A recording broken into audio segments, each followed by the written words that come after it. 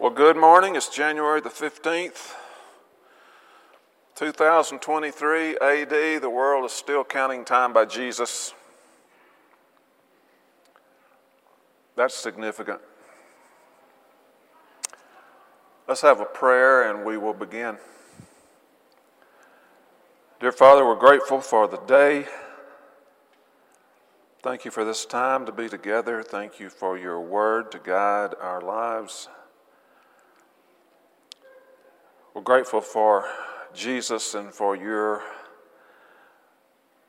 bringing him to earth and your plan before the foundation of the world so that we could be saved in him and have a relationship with you. Ask that you bless our class today and our time together. I pray in Jesus' name. Amen. So we're getting ready to start chapter 3. So Jason, do I still sound like I'm about 12 years old? It's a little better today. There's a story behind that, so we won't get into that. Wow, seems like it's been a while, hasn't it? Very brief recap of where we've been. So Romans chapter 1.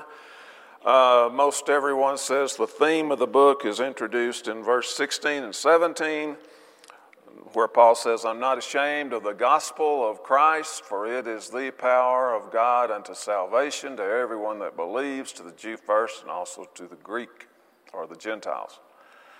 And so the gospel, meaning what God has done, is doing and will do for us through Jesus. That fourth arrow going up, that's is doing. He's interceding for us as our high priest as we speak.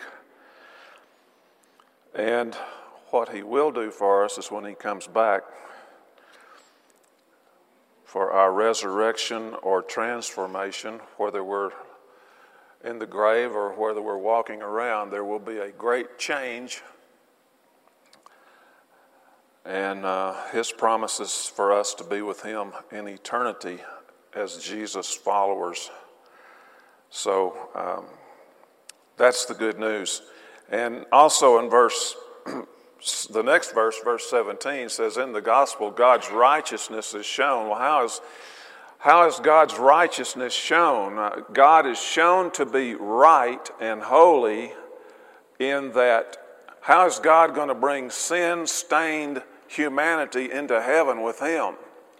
He couldn't remain righteous and bring sin-stained humanity into heaven. He does that by placing all of our sin on Jesus at the cross. The payment for all of our sin at the cross at a high price. And that's how God remains righteous and is shown to be righteous. He does not ignore sin or wink at it, but he has paid for it. And so that's sort of the theme of this book. In the second chapter, well, really in the second half of the first chapter and the second chapter, Paul will go on and show how all flesh, all humanity, Jewish and Gentile, are under sin. Everyone needs salvation. Everyone is under sin. And that's the point he makes in those the last half of chapter 1 and 2, and it goes on into 3, and he will continue that theme as he goes. One significant thing as we get ready to start chapter 3, I'm reading, and this, it's hard for us to really get it, to understand the emotional impact some of these statements have, because their life experience has not been ours. So we just don't have the history and the centuries of tradition that the people that Paul's writing to have or had. And so it's really easy to read over these things and really not think, well, how ground shaking was that, when some of them are huge. And one of those huge statements is what he says at the last two verses of chapter 2. For no one is a Jew who is merely one outwardly. And when he says no one is a Jew, he's talking about God's people, God's chosen people. He said no one is a Jew who is merely one outwardly, nor is circumcision outward and physical, but a Jew is one inwardly. And circumcision is a matter of the heart by the Spirit, not by the letter of the law. His praise is from man, not from man, but from God. That's pretty ground-shaking stuff to be hearing if you're a Jewish person back there in the first century. And you've had a lot of pride in your tradition and in your heritage, and rightfully so in your heritage. That's understandable. But it can go too far, and it had gone too far. And so some of the traditions were that the Jews, being God's people, meant if you were born a Jew, you were just going to go to heaven, really. God's chosen people, and Paul is really flipping that in those last two sentences of chapter 2. He said, being a Jew is not about the flesh. What? No, it's not outward. It's not according to appearance. It's not about the flesh. But a Jew is one who is one inwardly. It's about the heart and the spirit. And he's going to continue to develop this as he goes through the next few chapters.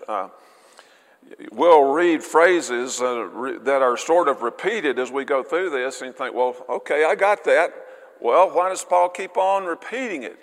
Because it was hard for that to sink in. And as you read Acts, as we read Acts and other books, as we get to Galatians, there's just a whole lot of problem with Jewish Christians trying to bring along part of the Old Testament law that they thought the Gentiles should be obeying as well or accepting as well. So it gets repeated over and over. I remember a Dave Clark 5 song now. Nobody looks like they remember the Dave Clark 5.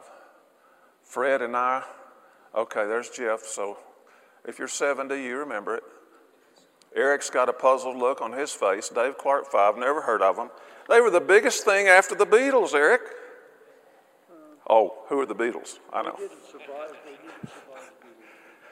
Beatles. No, they did. So they had this song over and over and over again. And that's how Paul, and that's how so many books are, parts of letters are about telling the Jewish audience that it's not about the flesh anymore. It's not about your heritage. You know, Jesus said, go learn. He told the Pharisees, go learn what it means. I desire mercy more than sacrifice. I'm not interested in the forms that you're practicing. I'm interested in your heart. And God still is. He's not interested in our church habit that we're here faithfully every week. He's interested in our hearts as to why we're here, what we're thinking about while we're here. Our praise, yes, he likes and wants that. Everyone likes that. God wants to be praised by his children. Are our hearts in our praise when we're singing? A lot of times, personally, I find myself sort of drifting off somewhere. I'm saying the words. I have to work at focusing on what I'm saying, what I'm singing. So God's after our hearts. Richard.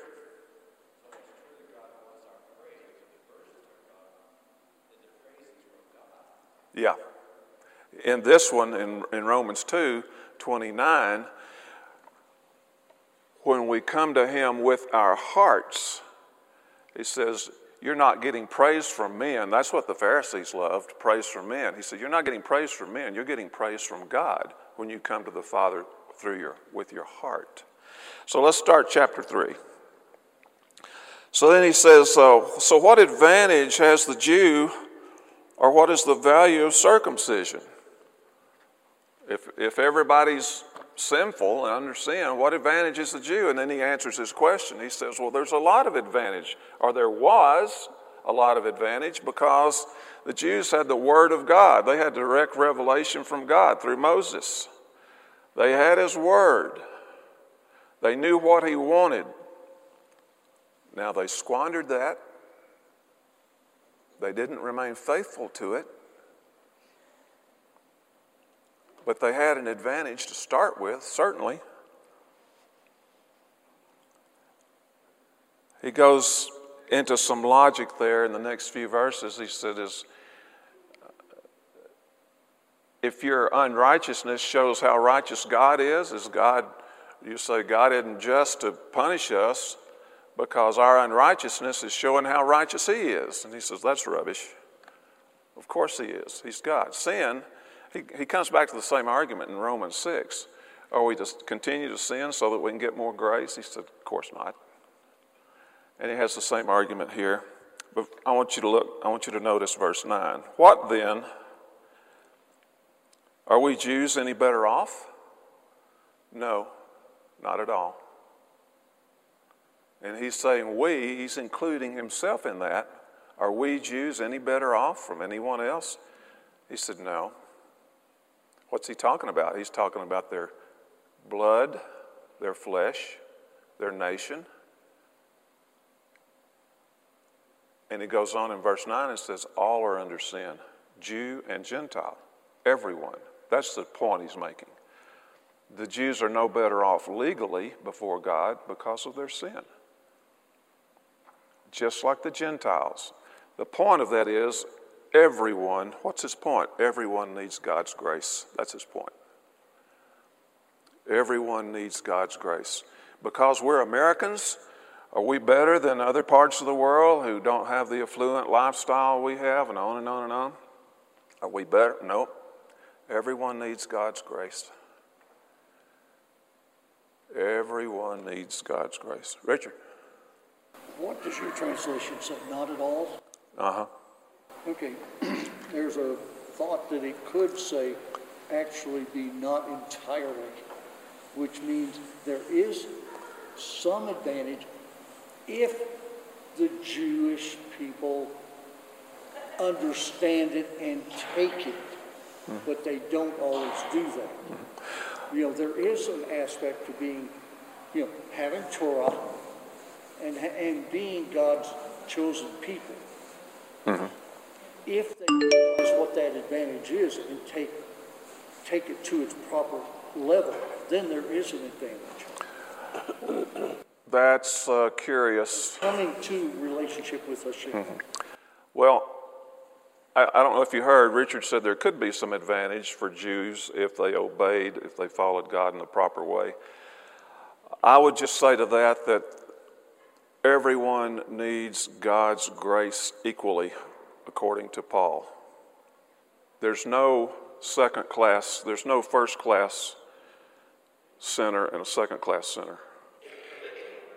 All have sinned, he says, and fallen short, verse 23, of the glory of God. So all equally need Jesus. Israel is still the chosen people. Well, I would say they were. I think we could debate whether they still are, because now it's Jesus followers. Then where are these followers of Yeshua? What are they grafted into? They're grafted into the olive tree. The olive tree. Which is Israel. Uh-huh. But everyone is the same in Jesus, like he says in Galatians. There's neither Jew nor Greek, bond nor free, male nor female. All are one in Christ. But still, in our sight, there are differences. If we want to see them, I guess. Not in God's sight. Agreed, not in God's sight. But still, he has chosen Israel, and he said, you will be, and never has said you are not. And I think, if you can't hear everything Richard's saying, when God chose Israel and said, you are my people and you will be, I believe my perspective is he's talking about spiritual Israel. And that's what he's saying here. Verse 28 and 29. There's no privilege in the flesh. It's now in the Spirit. Who is God's Israel now? It's His people. Who are His people? Those who are in Jesus, in Christ. That's Israel now. And I go to say that, I go to Galatians chapter 3, 29. If you are in Christ, let me back up to get the context. Verse 26, Galatians 3:26. For in Christ Jesus you are all sons of God through faith. For as many of you as were baptized into Christ have put on Christ. There's neither Jew nor Greek. There's neither slave nor free. There's no male or female. You are one, all one in Christ. And then verse 29. And if you are in Christ, then you're Abraham's offspring, heirs according to the promise. So Gentiles who are in Christ are Abraham's offspring, just like anyone else is. Abraham's offspring is by faith in Christ, and heirs according to the promise. And they are adopted into Israel. God started with Israel. He said the Messiah will come through Israel. He did. He was bringing Jesus, and like he starts off in verse 1 of chapter 3, the Jews had a lot of advantage at first. They had God's word, and he chose to bring the Messiah through that family. But in the fullness of time, Galatians 3, he brought forth his son and opened up entrance into his family to all people. We are now all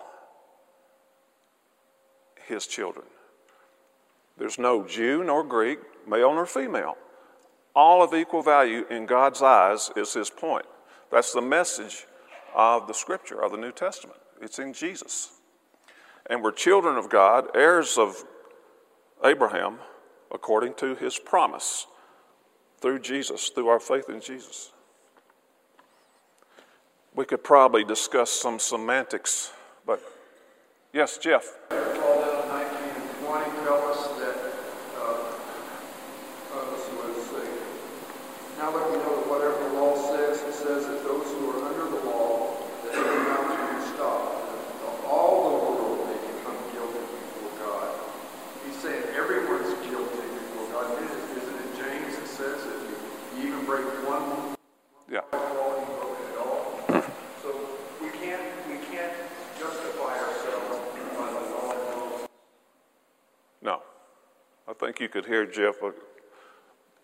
He's back there among you folks. Okay, let's go on. So verse 9, are we any better off? My version says no. And I think that's backed up with what I just read in Galatians. All are under sin. And then he says in verse 10, there's none righteous, no, not one. So there's no privilege. There's no privilege. There are no exceptions. There's none righteous, no, not one. He goes through a list of things here of how men have fallen away. And down in verse 18, there's no fear of God in their eyes. I look at our country, I look at our behavior, I look at the crime on the streets. My goodness, no fear of God in our behavior as a nation. It's just shocking, really. Shocking at what is just now seems to be pretty common. So verse 19, as Jeff was saying, let me find it. Now we know that whatever the law says, it speaks to those under the law, so that every mouth may be stopped and the whole world may be held accountable to God. Every mouth stopped, the whole world accountable to God. For by works of the law, no human being will be justified in his sight. That's again, going back to what I said earlier, that's a pretty shocking thing for Jewish ears to hear. There's so much history and pride in their history of being God's chosen people. and following the law and trying to be justified because of they had the law.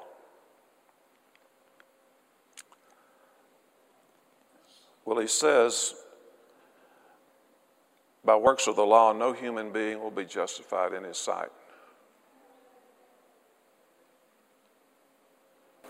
I agree with that. But Richard agrees, but it's not the works, it's the relationship with Hashem. right. But why do you do the works? Because that's what Hashem has said. I want you to do. I want you to live in this manner. Therefore, if you have the right relationship, you do the works, understanding this is what I'm trying to please my Father. Right. This is what he asked, and I'm going to do what he asked me to do, but it's a relationship that amounts to something. It's not just following these prescriptions that you. Okay, Richard's saying if you can't hear, it's not the following of all the laws, but the relationship with God they were seeking by trying to obey him. The point that Paul is making here is no one's justified under that law. They wanted to have a relationship. So how did Abraham have a relationship with God? How did David have a relationship with God? They didn't keep the law. Just like we have a relationship with God. It's through faith in Jesus.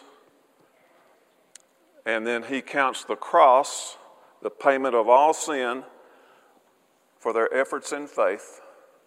And he counts the cross for our efforts in faith. All saved the same way, by faith in Jesus. All right, so.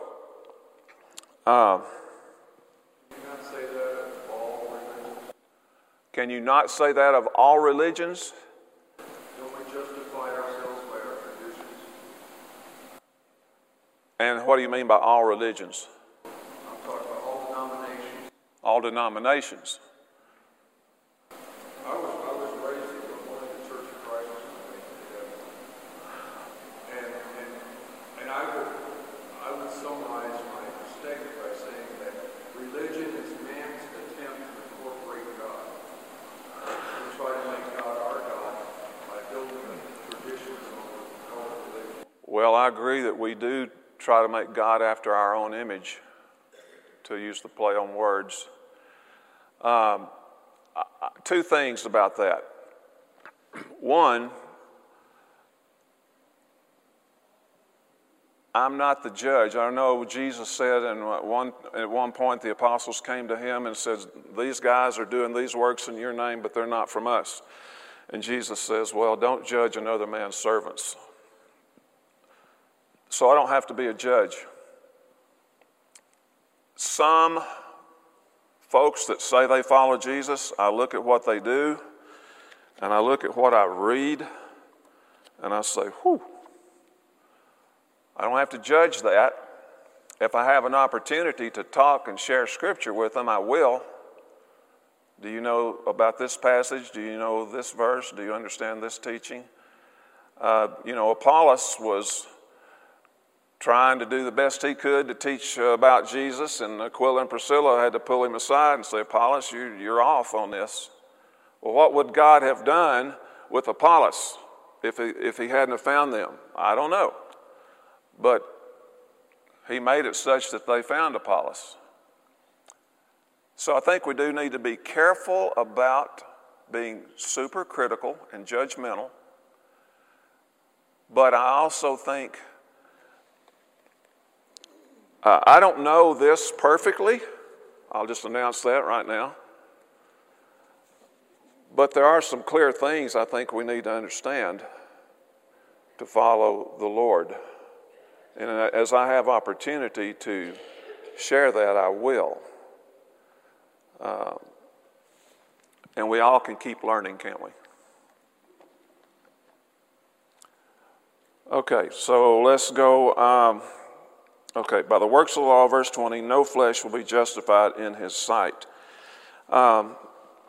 So he's trying to tell his Jewish readers, You need to come away, and that's what the book of Galatians is about, and so much of Hebrews is about. There was an old pattern that you had that has been replaced. It has been fulfilled, and it is replaced by a new covenant. The new covenant is in Jesus. And don't bring things from the old covenant into the new covenant. They're not part of it. They were a schoolmaster. They were bringing you up into the fullness of time when Jesus came. Now there's a new covenant. That's the message of Galatians, the message of Hebrews, and the message of Romans. And he shifts gears now in verse 21. But now, okay, he's just got through telling them, no one's justified by the law, and through the law comes the knowledge of sin. It pointed out how imperfect people were. And then he shifts. But now, so something new's coming. He says the righteousness of God has been made known apart from the law, separate from the law, although the law and the prophets bear witness to it, like we said in Galatians 3. It was a schoolmaster to bring them to Christ. So the law and the prophets bore witness to Jesus. Well, how so? Well, for example, under the old system, what did the law teach? It taught sin brings death. Thousands upon tens of thousands upon hundreds of thousands of animals were killed to pay for sin. The Jew was constantly being reminded as he cut their throats, this thing didn't do that. This thing didn't have that, didn't steal that. Cut, blood pouring out, offering sacrifices. Sin causes death. That was one lesson they were to learn. It's still true. Sin causes death. It's ugly. Oh, it's ugly.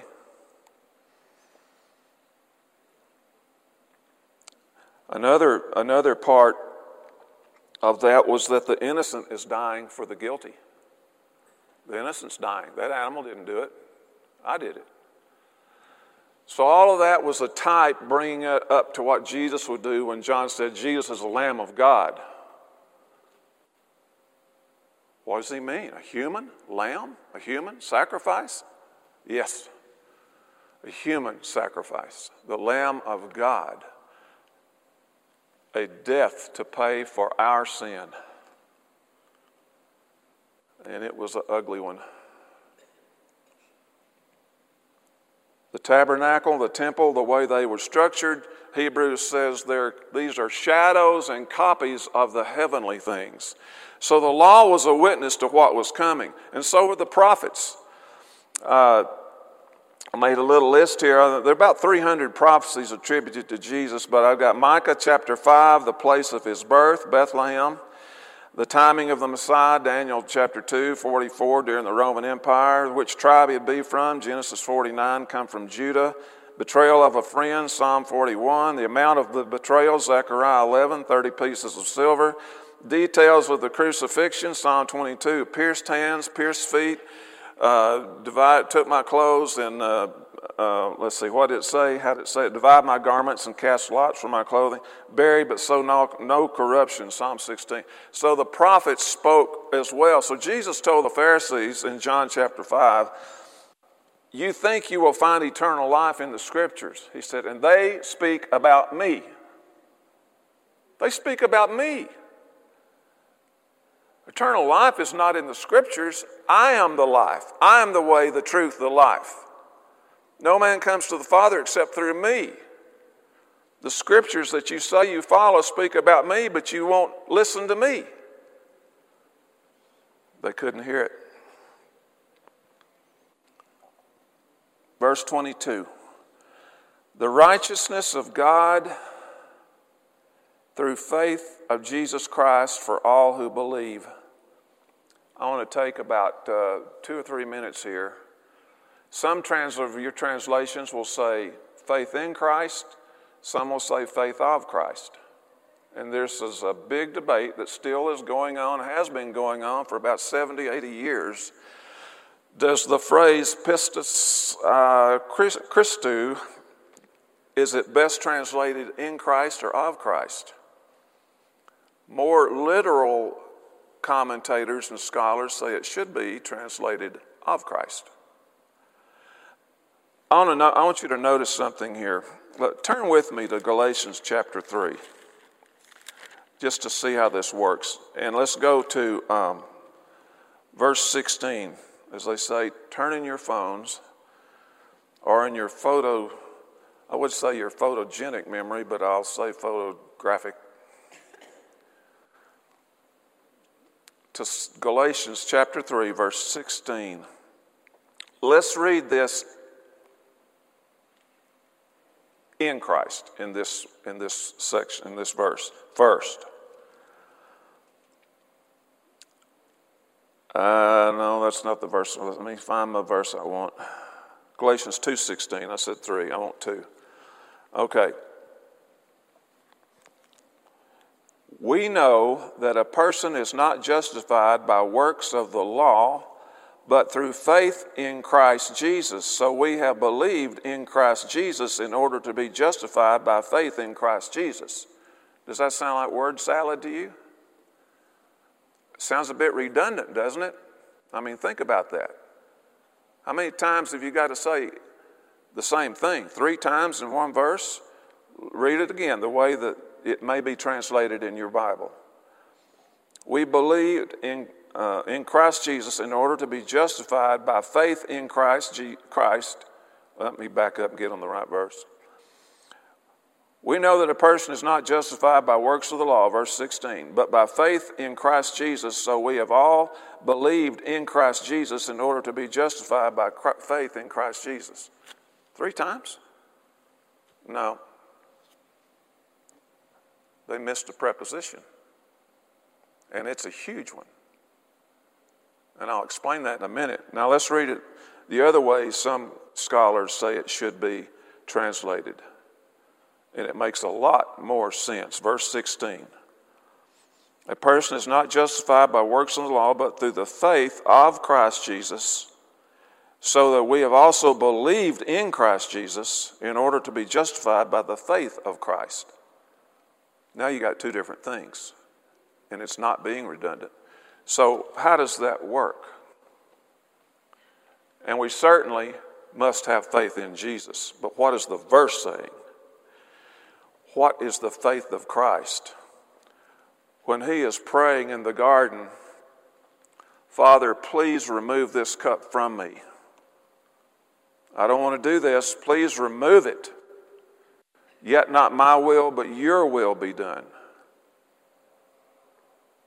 And then another section says, he was in great stress unto the point of death, and he's sweating like blood dripping. Please, if there's any way, remove this cup. Yet not my will, but yours. Jesus had trust in the Father in doing what would be needed and that he would be saved, intact. He had never experienced death. It's totally alien to God. He knows he's going to the cross to die. What is that like? I don't know death. That's against I'm the way, the truth, the life. Death? Not in the experience of God. To carry the sins of the world? Not in the experience of God. To be separated from the Father in all of eternity? Never had experienced that. How did he go to the cross?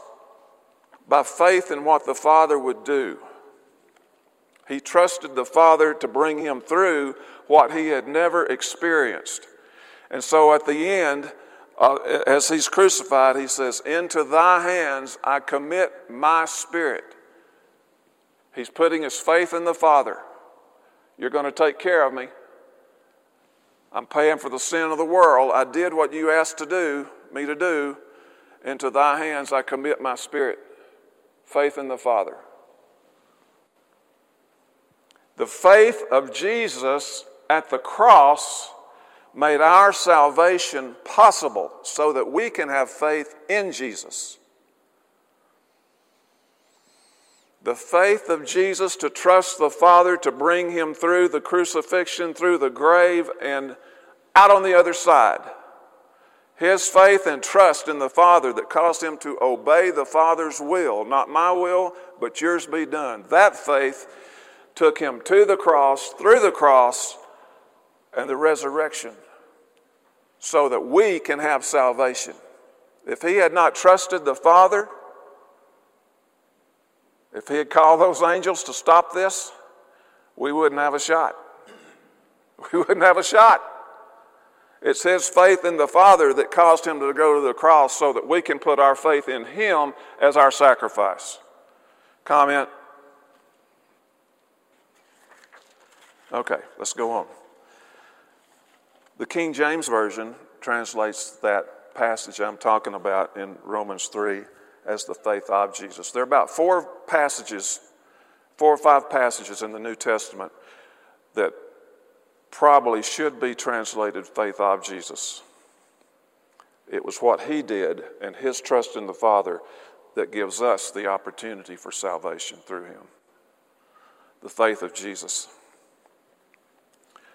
Okay, Romans, next verse, 3:23. For all have sinned and fall short of the glory of God and are justified by his grace as a gift through the redemption that is in Christ Jesus, who God set forth as a propitiation by his blood to be received by faith. This was to show God's righteousness, because in his divine forbearance he had passed over the sins, the former sins. He's talking about Old Testament sins that he had passed over during animal sacrifice. Now he forgave those people, but not because that goat died. He forgave those people looking forward to the cross where his son was going to die. God knew that was going to happen. It was his plan. It was as sure as done. Okay, so, Richard. Are you saying here that he's strictly talking about the Jews and not the Gentiles? No, both. Okay. Yeah, he's talking about both. He's forgiving the sins of all men. All faithful people, all people who are trying to follow him because of their faith in him, which in the pagan world wasn't a lot of people. But that's the way I see it, is both the written law of their hearts and the written code that they had. You could make a different argument if you want to. That's okay with me. What I want to notice here in verse 25, the phrasing, whom God put forward as a propitiation through his or by his blood. God the Father did this. This is God the Father's initiative. Jesus coming to earth, it's in the Father's plan. Jesus dying for our sins. God did this whole thing, the Father. When I say God, and usually we say God, we're referring to the Father. We probably should just say the Father so that we're understanding what we're saying. Jesus is God. The Holy Spirit is God. The Father is God. You can say that in different ways, but I'm talking about this was the Father's plan. Isaiah 53, verse 4, Jesus talking about he was smitten by God. This was God's doing, being the Father's doing, the Father's plan. He was smitten by God. The Lord, verse 6, Isaiah 53, verse 6, the Lord laid on him the iniquity of us all. Verse 10, thou, God, shall make his soul an offering for sin. God the Father's initiative. 2 Corinthians 5:21, him who knew no sin, he made to be sin on our behalf. And of course, John 3:16, for God so loved the world that he gave his son. So the Father initiated this whole business of the life of Jesus, the gospel of Jesus, and what Jesus did. Verse 27, we got 5 minutes. Yes, sir. In 25, of course, my version has some Hebrew words in it, and it comes up with the word kapara, which literally means atonement. I like that a little bit better than propitiation. I think Richard's saying his some versions have atonement there instead of I think we understand atonement probably more easily than propitiation. I read one study that said propitiation carried with it the idea of a payment that replaced wrath, that was made to avoid wrath. I don't know, Larry, do you know the answer to that? Payment that was made to avoid wrath. God's wrath against sin. Jeff? I can't pronounce it right, but I think it came from the Greek word eleestheron. Don't hold me to that how the pronunciation is. But basically, it was a Greek tradition that to appease the anger of God and make him friendly to you. To appease the anger of God and make him friendly to you. That seems to make sense with propitiation the way I've read about it. Okay? Kathy. The Bible says the sacrifice of atonement, and it refers to the atonement cover on the Ark of the Covenant. Sacrifice of atonement connecting to the Ark of the Covenant. So we got the idea there. God made him, put him forward as a propitiation by his blood to be received by faith. Okay, so 4 minutes. Let's see if we can knock this out. We probably can't. So let's just start in 27. So what becomes of our boasting? Well, he says it's excluded. There's no boasting. Verse 28, we hold that one is justified by faith apart from the works of the law. Verse 29, is God the God of the Jews only? Is he not the God of the Gentiles also? Yes, the Gentiles too. Since God is one who will justify the circumcised by faith and the uncircumcised through faith, do we then overthrow the law by this faith? No, we uphold the law. So the law was never bad. The law came from God. The law was holy.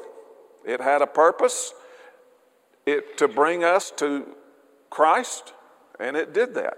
It taught sin causes death. It taught the innocent will die for the guilty. The law did all those things, served its purpose. When Christ came, its purpose was fulfilled. Let me see.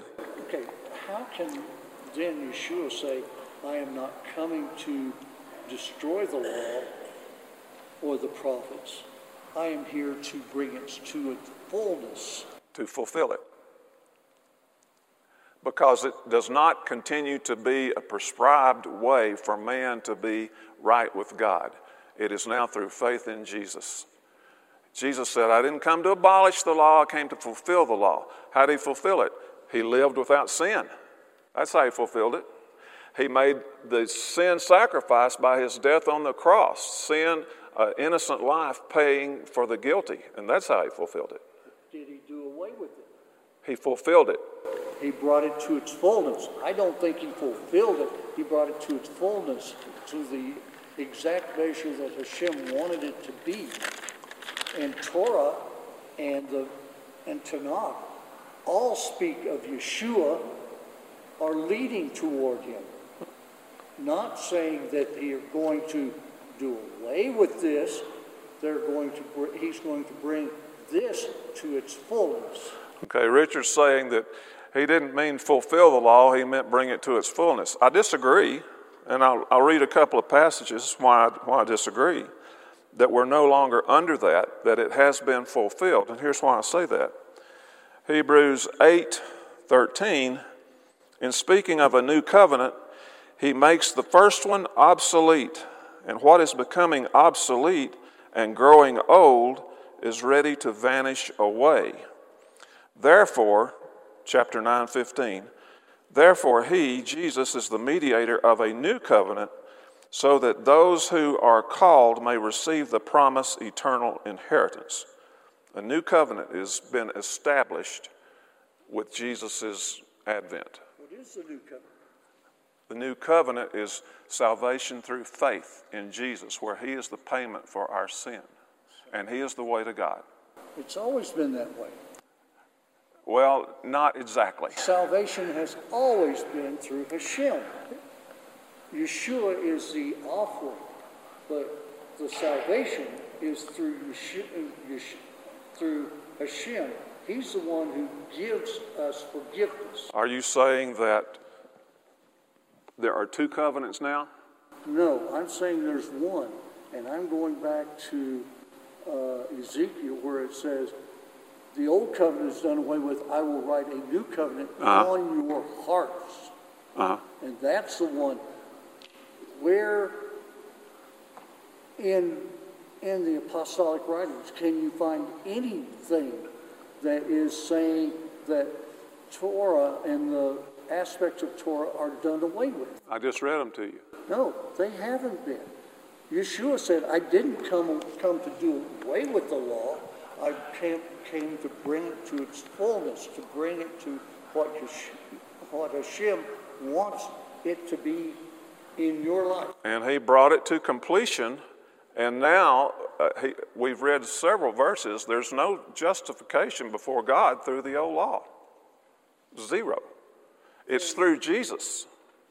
Can you show me something in the apostolic writings that says that is something new from Torah? No, I'm just reading to you from Hebrews. There's nothing new. Yeshua in his whole life, Paul in his whole life, had nothing other than Torah. Jeremiah 31:31 says, the days are coming when I will establish a new covenant. So new means not the old, but new. Jeremiah 31:31. We're out of time. Jeff? Okay. It says, well, logically, just think about the origin of the word fulfill. You're filling a glass of water, and if it's full, you go to the next glass of water. They don't keep filling the glass of water. It's been fulfilled. When it's been fulfilled, it's full. It's been completed. That's what my take on Hebrews is that the old way has been fulfilled, completed through Jesus, and he is the way to God by faith in what he's done. We appeal to God through him. That's my take. I always enjoy our conversation. Godspeed. Adios. Hey, I'm Eddie White, the Senior Minister for the Eastside Church of Christ. Sure want to thank you for joining us today on our podcast. I hope today's message was indeed a blessing to you. I'd like to invite you to browse our website at eastsidesprings.com to get more information or to contact us.